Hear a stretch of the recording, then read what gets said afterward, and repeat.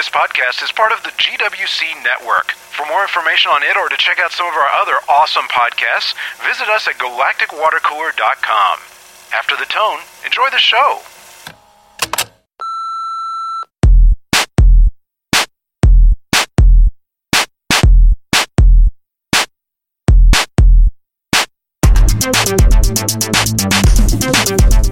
This is Modern Geek Podcast number 76, recorded March 4th, 2013.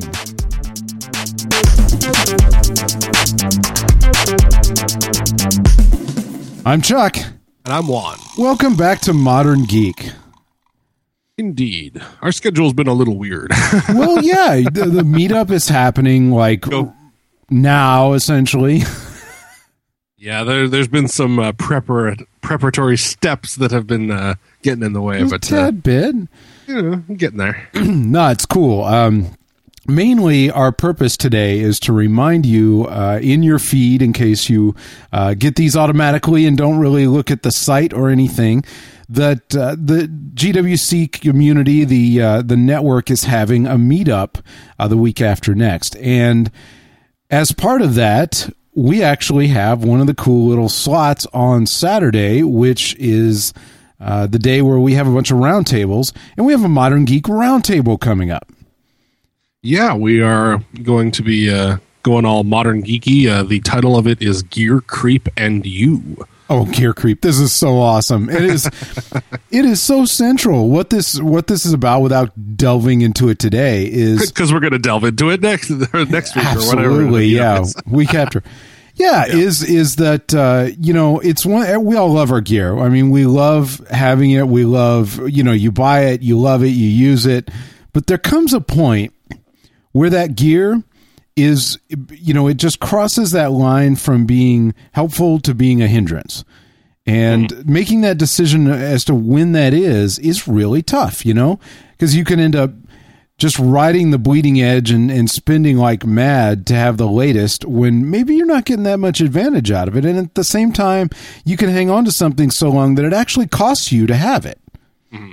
And we've done both regularly. It winds up, and that's why it calls gear creep as well, because it's not something that happens all at once. It's like eventually you realize that you've got like 30 different things plugged into your TV and have no idea how many cables are back there. I feel that pain. Oh, wait a minute, I don't need half of this stuff.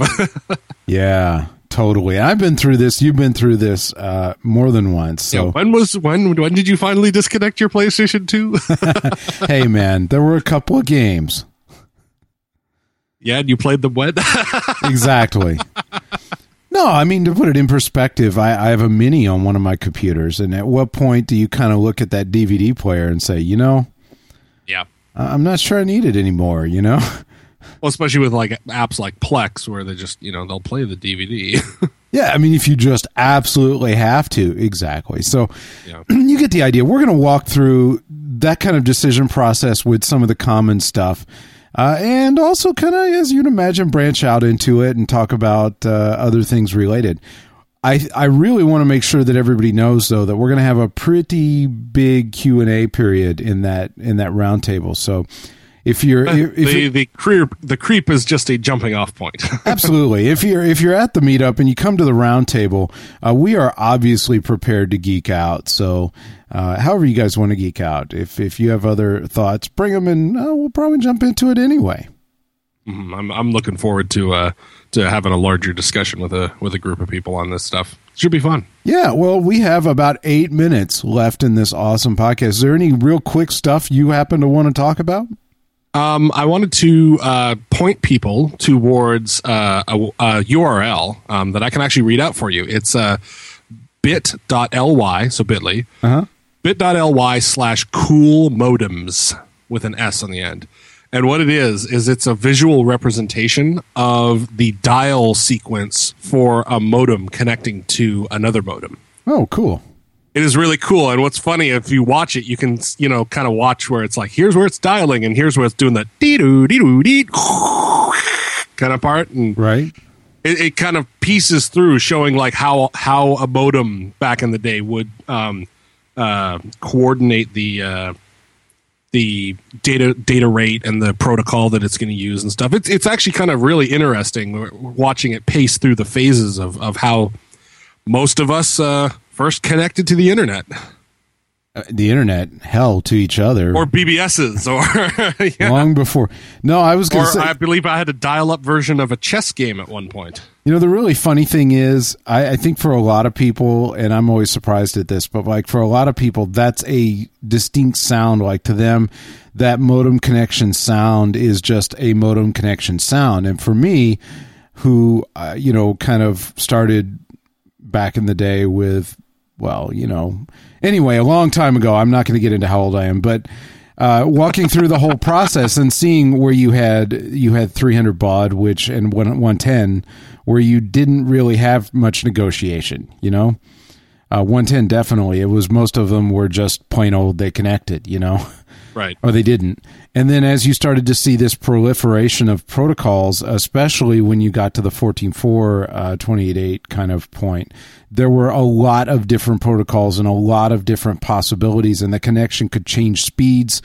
And it was the sound, you learned to listen to it, not because you just thought, oh, I want to hear the sound, but because you were actually paying attention to how it was connecting, and you learned to recognize when it was connecting correctly or incorrectly, or when something bad had gone wrong. So here's where it goes into V.8 mode. Yeah, exactly. So you could at least tell, even if you weren't really super sharp, you could still tell if you were getting the full speed connection or not. And of course, you can't hear compression, or at least I couldn't. But and that was the difference toward the end when you see those super fast modems. It's really more of a compression thing than a the white noise turns into slightly different white noise. Exactly. It's still data. It's still moving ones and zeros. We're just finding a way to push a few more through, Yeah. I was actually reminiscing the other day with my brother. It's like, remember when it would take like an hour and a half to download a 900K file? And that was considered a big file to download? Yes. As you know, I stream at YouTube at like 2 megabits a second on your phone. Yeah. Over the airwaves. I know. It's pretty bad. But then again, you also get some really kind of weird sort of combos of situation. Like, for example, the other day I have an iPad Mini and I have it connected through Verizon LTE, right? Right. And in Dallas, one of the early LTE markets, it goes like hell. It flat goes like hell. And the funny thing is so I have this connection that is capped at like 5 gig, right? Yep. But I'm pushing data through it at God knows what. I mean, like it gives my home connection a run, Which means that technically I could blow through. I did the math one time. I could blow through my whole damn allocation in minutes. And that's where they've got you. Yeah, and it makes sense. I mean, on one hand, it makes sense. I mean, that speed is valuable, even if you're not, using it heavily all the time. But it's just a weird, like, just got to be aware of it. Yeah, especially like when I saw another one of those stories where a Canadian went with his family to Mexico for vacation, and his son got sick, and they let him play with the iPhone, and he turned the data on and watched like 2 hours of YouTube and racked up a $22,000 bill. Yeah, well, I was going to say, even like, where you got to be careful is, so you turn it into a hotspot. Well, that's great. I mean, that's not a bad idea. I mean, it's certainly usable. If you're careful with what you allow your laptop to do, you can very easily use it to get mail and some other stuff. It's nice and quick for it. Of course, the trick is laptops are pretty open with their connections most of the time because they don't care. I mean, you have a big fat pipe plugged into the back of it all the time. Or it makes no differentiation between an Ethernet connection and a 3G modem. Yeah. Yeah. So here you are connected through, a hotspot on the Mini in Verizon LTE, and it decides, hey, I want to get a software update right now. And bam, you're done. I want to resync my 8 gigs of email. Yeah. It could very easily, with that LTE cooking along full tilt boogie, man. You wouldn't even notice, and then it would just be like, Bill. No. Well, I mean, it's actually really cool. It would just stop. You know, it would. Oh, you've got one of the ones that it cuts you off when you which hit is the limit? great. You know, Well, that's I mean, good. Yeah, yeah. It's when I get my prepaid SIM when I come down for the meetups, I Totally. have that the same way. Yeah, totally. And it's not a bad deal, but it's just funny. And as long as I'm on that subject in our last little 3 minutes here, funny thing is AT&T. Everybody loves to hate AT&T, right? But we had some really fun experiences getting data turned on for the iPad on Verizon, right? yep. Verizon has a great LTE service. I'm not going to lie. It smokes, okay? That said, getting it turned on, big joke, because they honestly just have no idea how to deal with the iPad. And AT&T, Yep. of all the crap that you could say about them, and it's not as fast, and it's not blah blah blah, they have it down. I mean, you hit the button, it turns on, it's fine. Incidentally, same thing on the SIM capable Nexus 7. Yep. You know, Well, you just I hit guess the button, it's done. That comes from being first, I guess. You know, I think they negotiated it, and I think when they added Verizon, they just added Verizon. Everybody said, "Oh, look, we're done. Okay, let's go home." Well, yeah, exactly. It's like my cell phone plan doesn't have visual voicemail. It's just I press the voicemail tab and it calls my voicemail. It's You're like, like, yeah, awesome. You know what? That's fine. Whatever. But yeah, you might have to jump through some hoops to get Verizon going, but It's yeah, worth it. I mean, it's fine. Yeah. I mean, once it's going, there's nothing wrong with it, and it's not like it's difficult. It's just if you're expecting that easy on-off simple service, it's not happening, man. They don't know what to do. Their people don't know what to do. You're going to be banging your head against the wall. And then once you get it, though, you're good. It's fine. Well, that's the thing that's the thing to remember is if that automatic sign up on the iPad thing doesn't work, and it won't. You know, calmly call up the customer service and say, okay, you know, here's what I want to do. Just make sure that they get you right on the right plan, and it's a little bit of a pain, it's worth a little bit of a pain in the butt. But ever since then, it's worked great. Yeah, you know, so good trade off because you get the tethering package where that would be an extra on AT&T, right? Absolutely, and a big advantage was the other night. This is a funny one, and as we run out of time here, but this is awesome. The other night, AT&T's whole network in this area took a big dump, and I mean it happens every now and then, right? I mean, this is the first one of this kind that's ever really happened to me with AT&T, so I can't really complain. But it happens. Yeah. I mean, come on, crap breaks. Release goes wrong or something like that. And, Who knows that's what? the end of it. And it was only about a 15 or 20 minute problem, you know, which anyway, so I was talking to Audra and bam, you know, a call drops. I'm like, no big deal. I redial, nothing.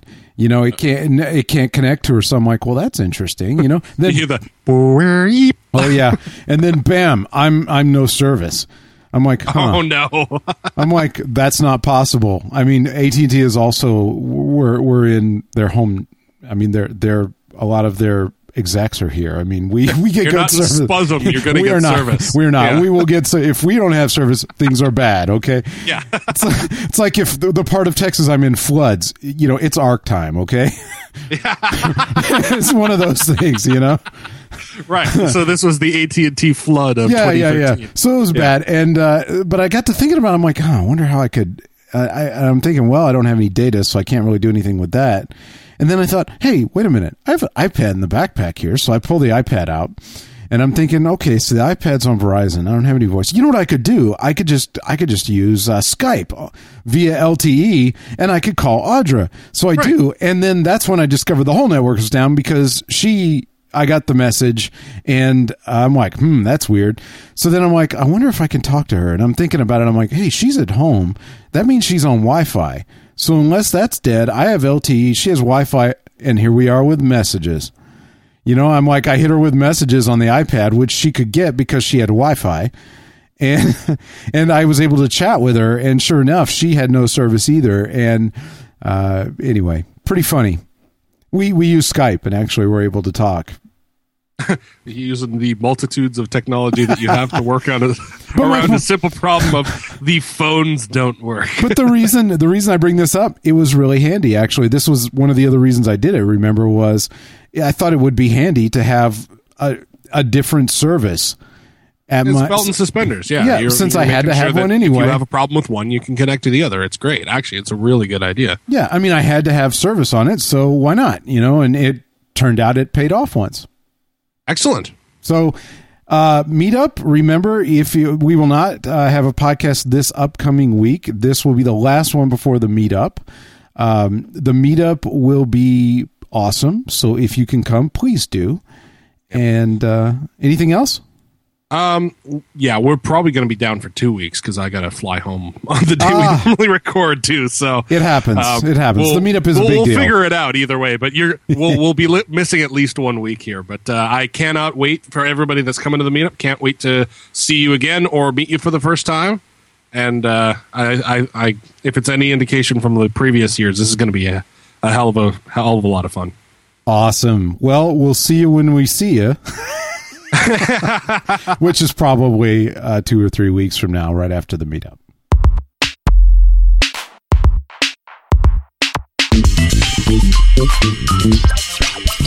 From everyone here at Modern Geek and GWC, thanks for listening. If you have something to add to the show, a news tip, feedback on anything we've discussed, or just some random awesomeness, we'd love to hear from you. Give us a call at 214-296-9229. That's 214-296-9229, and follow the instructions there to leave us a message for inclusion in a future podcast. You'll find other GWC podcasts, as well as the friendliest people in geekdom on the GWC website and forum at galacticwatercooler.com. And don't forget, financial support from listeners like you keep all GWC podcasts on the net each week. To find out how to donate, visit galacticwatercooler.com/donate.